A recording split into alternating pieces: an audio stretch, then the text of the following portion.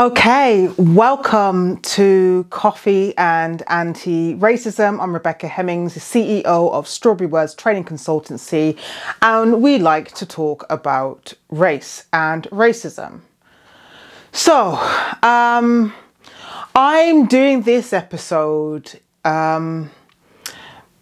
because once again, Black people in particular have been subjected to vicarious racial trauma, which is, or a racial stressor, which is extreme stress caused by racism towards one from one's own socially constructed racial group. And so I'm referring to the recent murder of Tyre Nichols in America. And now I'm not going to go into any detail on that. That's not the purpose of this episode. But what I will say is, my heart truly goes out to his family, his friends, and every single Black person that feels heavy as a result of hearing about how this man died at the hands of police, Black police officers. And so many say it's not racist, but it is, or at least can be. And I'll explain afterwards. And so today's episode is around taking care of Black staff members, particularly when racial incidents happen, but just taking care of Black staff members' emotional well-being in general, okay? Because what I know to be true is that it's often an overlooked factor in the workplace. There is a lack of awareness of how traumatizing and stressful racism is. And this is part of the reason behind why people don't stay within an organization, often because they're subjected to microaggressions or if not overt forms of racism. It's also a reason why some people will not be attracted to certain organizations because they don't see themselves feeling safe, because of what they see on social media or how the business has presented itself in other ways through its communications. So I've just got a few points here to go through. And I've just realized I've left a book over there. So I'm going to go and grab it and come back because I need my book, because I'm going to be sharing some information with you all. So, all right. So the first thing that people can do, and when I say people, I'm talking primarily white people. And whilst today the focus is on Black staff members, a lot of this will apply to other ethnic minorities also. But the reason I'm focusing on Black staff members is primarily in light of what's recently happened. So, as I say, this incident has been in the news. And so a lot of people are really feeling it. I'm seeing a lot of comments online from Black people who are like, well, I'm tired. I don't know what else. Like, how else can we say this to the world? How else can we try and change things? No one's listening. I'm feeling distressed. I don't want to work today. Like, I'm seeing it a lot on my timelines. So that's the reason the focus is on Black people in particular today. And also, I'm always very mindful of anti-Black racism, which is the dehumanization of Black people. And that's, it then manifests in racially discriminatory behavior based on tone of skin. But that's a whole different conversation. So what I really want people to know, white staff members to know, is that talking about racism can be very stressful and traumatizing. Okay. Now, I know people don't know this. I really do. And I know that sometimes when articles are shared with me about the next horrific or the latest horrific incident that's happened to Black people, that they're not thinking that it's going to cause me distress, because it doesn't cause them distress. They're outraged, but they're not understanding that visceral pain you feel when you see that, 1 in 4 Black mothers die during childbirth, for instance. That hurts. And if you're not from that racial group, if you're not black, you don't experience that. You're not on the same level. You can have people you know who are black. You can even have family members who are black. But if you haven't had that direct experience, that collective history, that collective trauma, you won't feel the same feelings. And I just want to share with you a quote from Gabor Mate. Gabor Mate, who's a medical doctor, and he's got this book called The Myth of Normal: Trauma, Illness and Healing in a Toxic Culture. And I like that he spends a lot of time talking about race in this book. And so he says, even without economic disadvantage, the stresses of racial prejudice mount over time, toxifying the body and undermine its capacity to maintain itself. That allotistic load, that's the wear and tear, just becomes too much. When so-called biomarkers such as blood pressure, stress hormones, blood sugar indicators, inflammatory proteins and lipids were measured, they were significantly higher in blacks than in whites, with black women showing consistently higher scores than black men. In both races, poor people scored higher than their economically advantaged counterparts, but non-poor blacks had a greater probability of high scores than poor whites. So it's so complicated, it's so complex, it's so deep, but I want to drive home what he's saying there. So racism is not just harmful on an emotional level. It doesn't just, doesn't just like, it's not like an insult where someone just says something horrible to you and you're like, oh, that's a bit rude, or that, that wasn't nice. It actually causes illness, okay? He made reference to blood sugar levels. Black people have a higher proportion of diabetes, hypertension. And we know a lot of this, not all, but a lot of this is attributed to racism and also poverty, because we can't forget that the majority of ethnic or black people, because I'm focusing on black people today, I have to remind myself, live in poverty in the UK and around in the US and many other places around the world. Okay? So that's just a small, tiny little bit of insight into what talking about racism does, because this amounts over time, right? It's that general wear and tear, these, hearing about how we're disliked, hated, discriminated against, not seen as normal, don't belong. All of that takes its toll. So if you've not had that experience, it's impossible for you to understand. And so just knowing that, talking about race and racism, sending that, that tweet about this latest thing, that can be harmful. Number two, believe people when they bring up racist incidents. Okay, believe people when they bring up racist incidents, because we've not had this this feature in society where we're used to talking about race.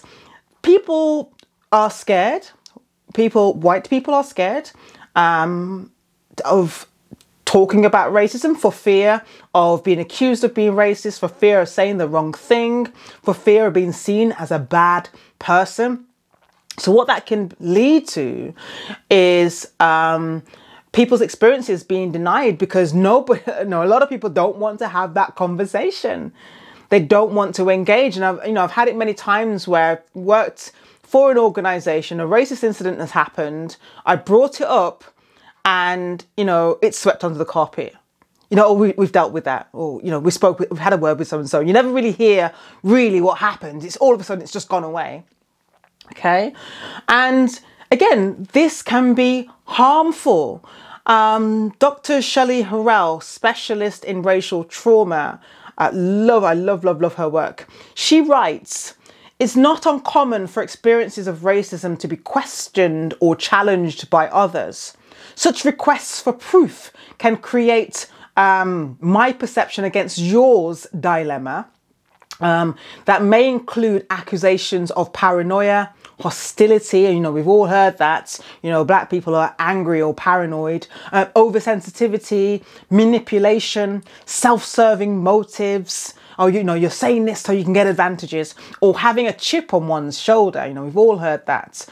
Thus, the stress and potential damage of racism lies not only in the specific incident, but also in the resistance of others to believing and validating the reality or significance of one's personal experience. Do you hear that? So not only do you experience the racism in the first place, being, targeted because of what you look like, or being called a name, or being treated really badly compared to others. But you also then have to contend with people not believing you, or people saying you're making excuses, or you're oversensitive, or, complete invalidation of an experience. That also compounds and adds to the stress that black people are facing. And I just really need to drive that home, because as much as it's unfortunately a normal part of life for black people in the workplace, it's never comfortable. It never becomes okay. You never just get used to it. It always bothers you. And this is what we talk about with the general wear and tear. Wearing is what it's called. And we get older quicker. Our cells get older quicker. We're more susceptible to disease. I just need to drive this home today. So number 3, take complaints about racism seriously. Okay. So it's, 2 and 3 are kind of, they're very similar, but I just need to, again, just make this clear. So I just said, believe people when they bring up racist incidents, but also take complaints about racism seriously. Okay, because there is that tendency to want to brush the issue under the carpet. Okay, so in training we talk about the 4 Ds. The 4 Ds. These are the reactions that most white people will have when talking about racism. Again, because we're just not used to talking about it, right?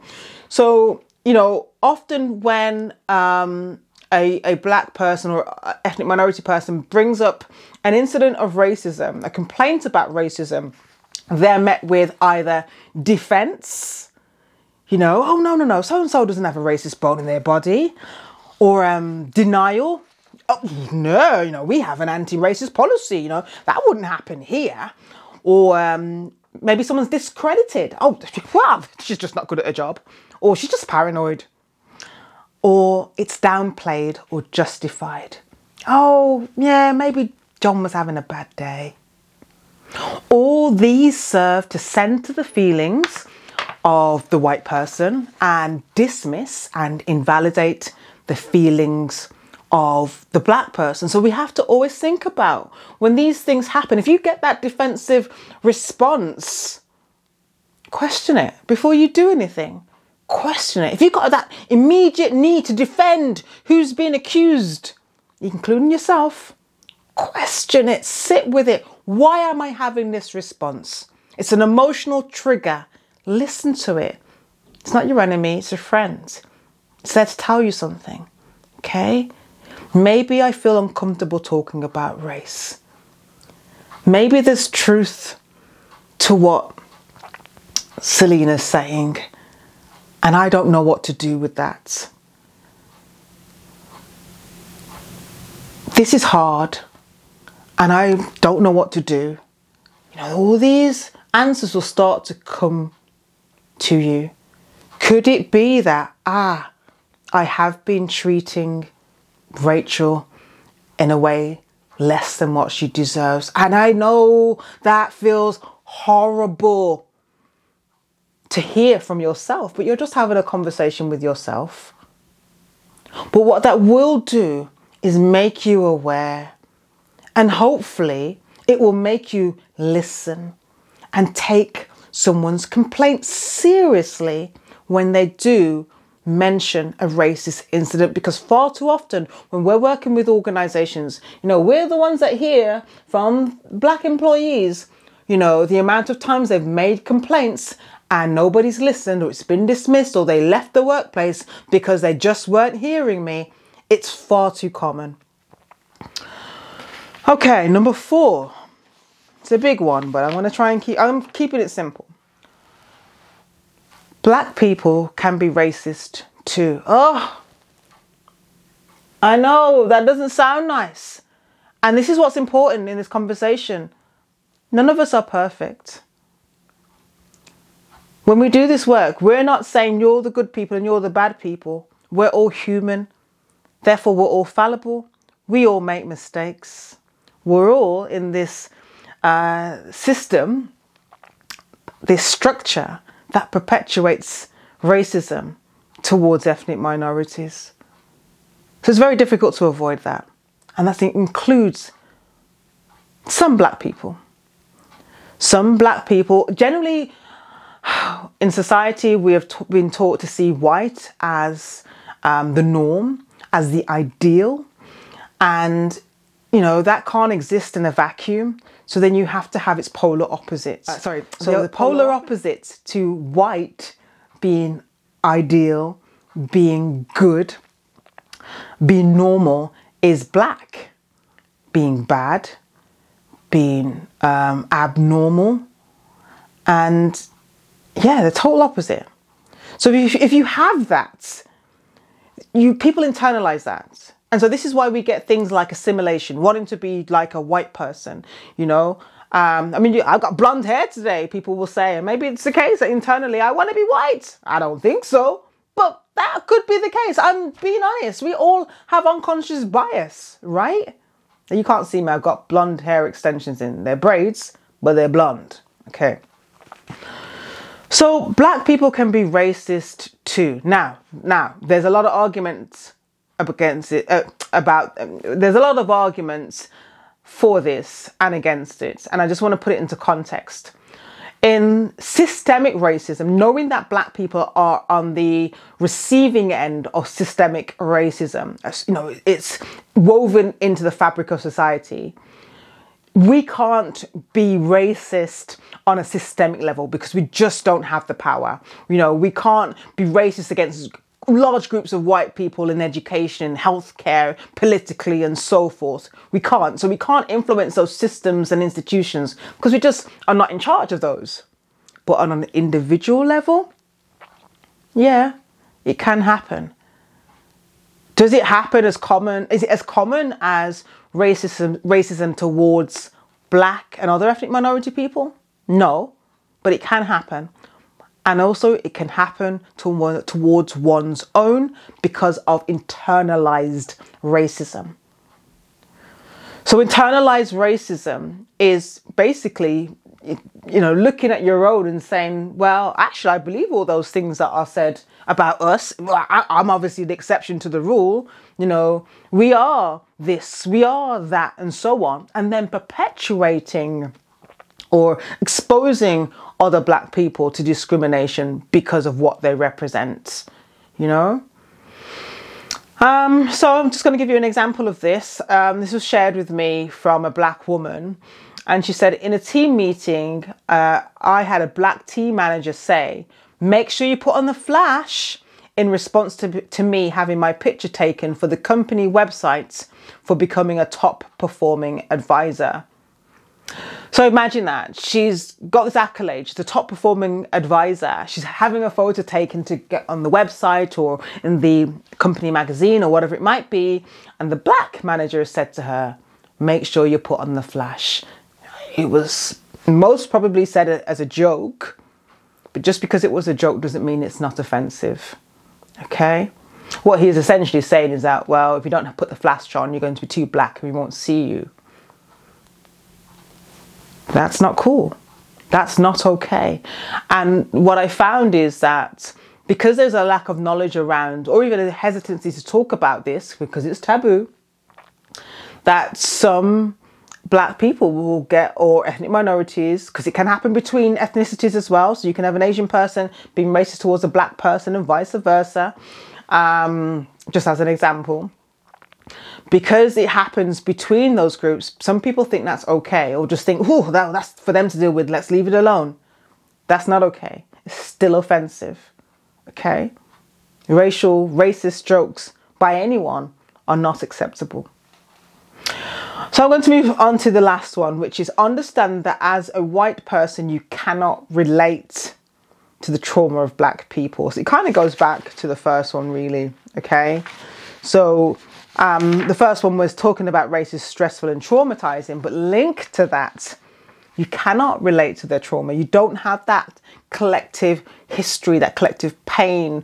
You don't have the experience of being stereotyped with the same stereotypes over and over again. You know, Black people are aggressive, they're childlike, they're lazy, they're not intelligent, all these things.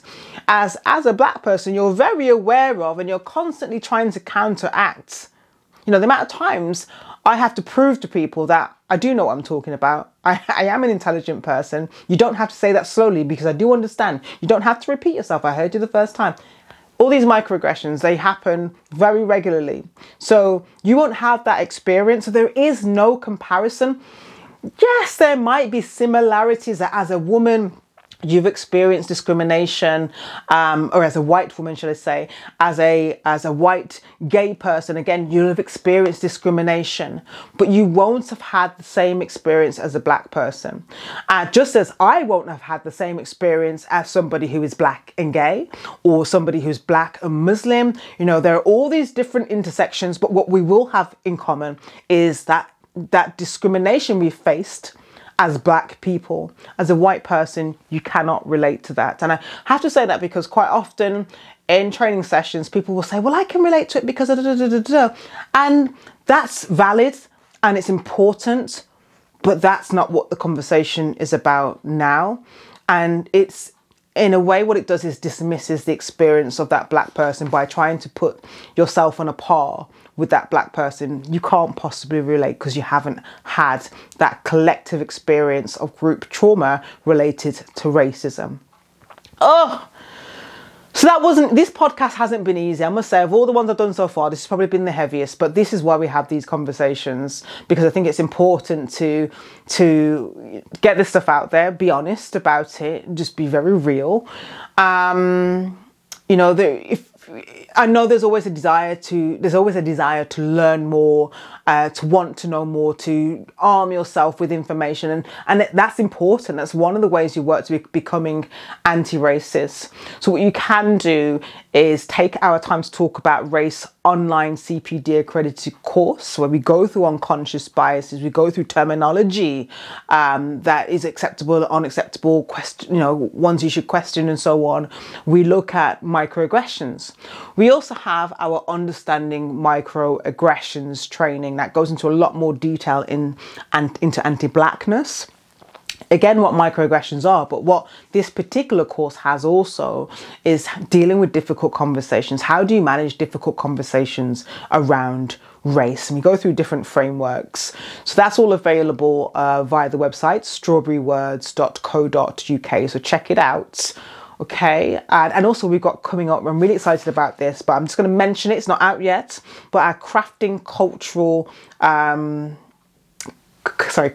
Compassionate Cultures online hub, which will have both our courses as well as a wealth of resources around racism, anti-racism, discrimination in general, as well as live sessions and obviously a community of like-minded people. But yeah, we'll talk to you about that in future. But I just really want you to just take one message from today's video or podcast, wherever you're consuming this, and just go with that. So I'm just going to quickly go over, because I don't want you to lose these lessons. So again, talking about race and racism is stressful and traumatizing. Please believe people when they bring up racist incidents. Take complaints about racism seriously. Remember that at times Black people can be racist too, just keeping it real. and understand that as a white person, you cannot relate to the trauma of black people. So that's where I'm going to leave it. Please do let me know your feedback.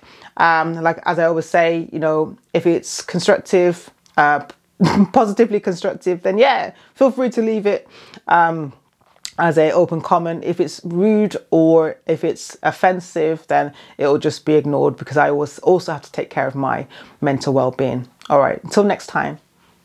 Bye-bye.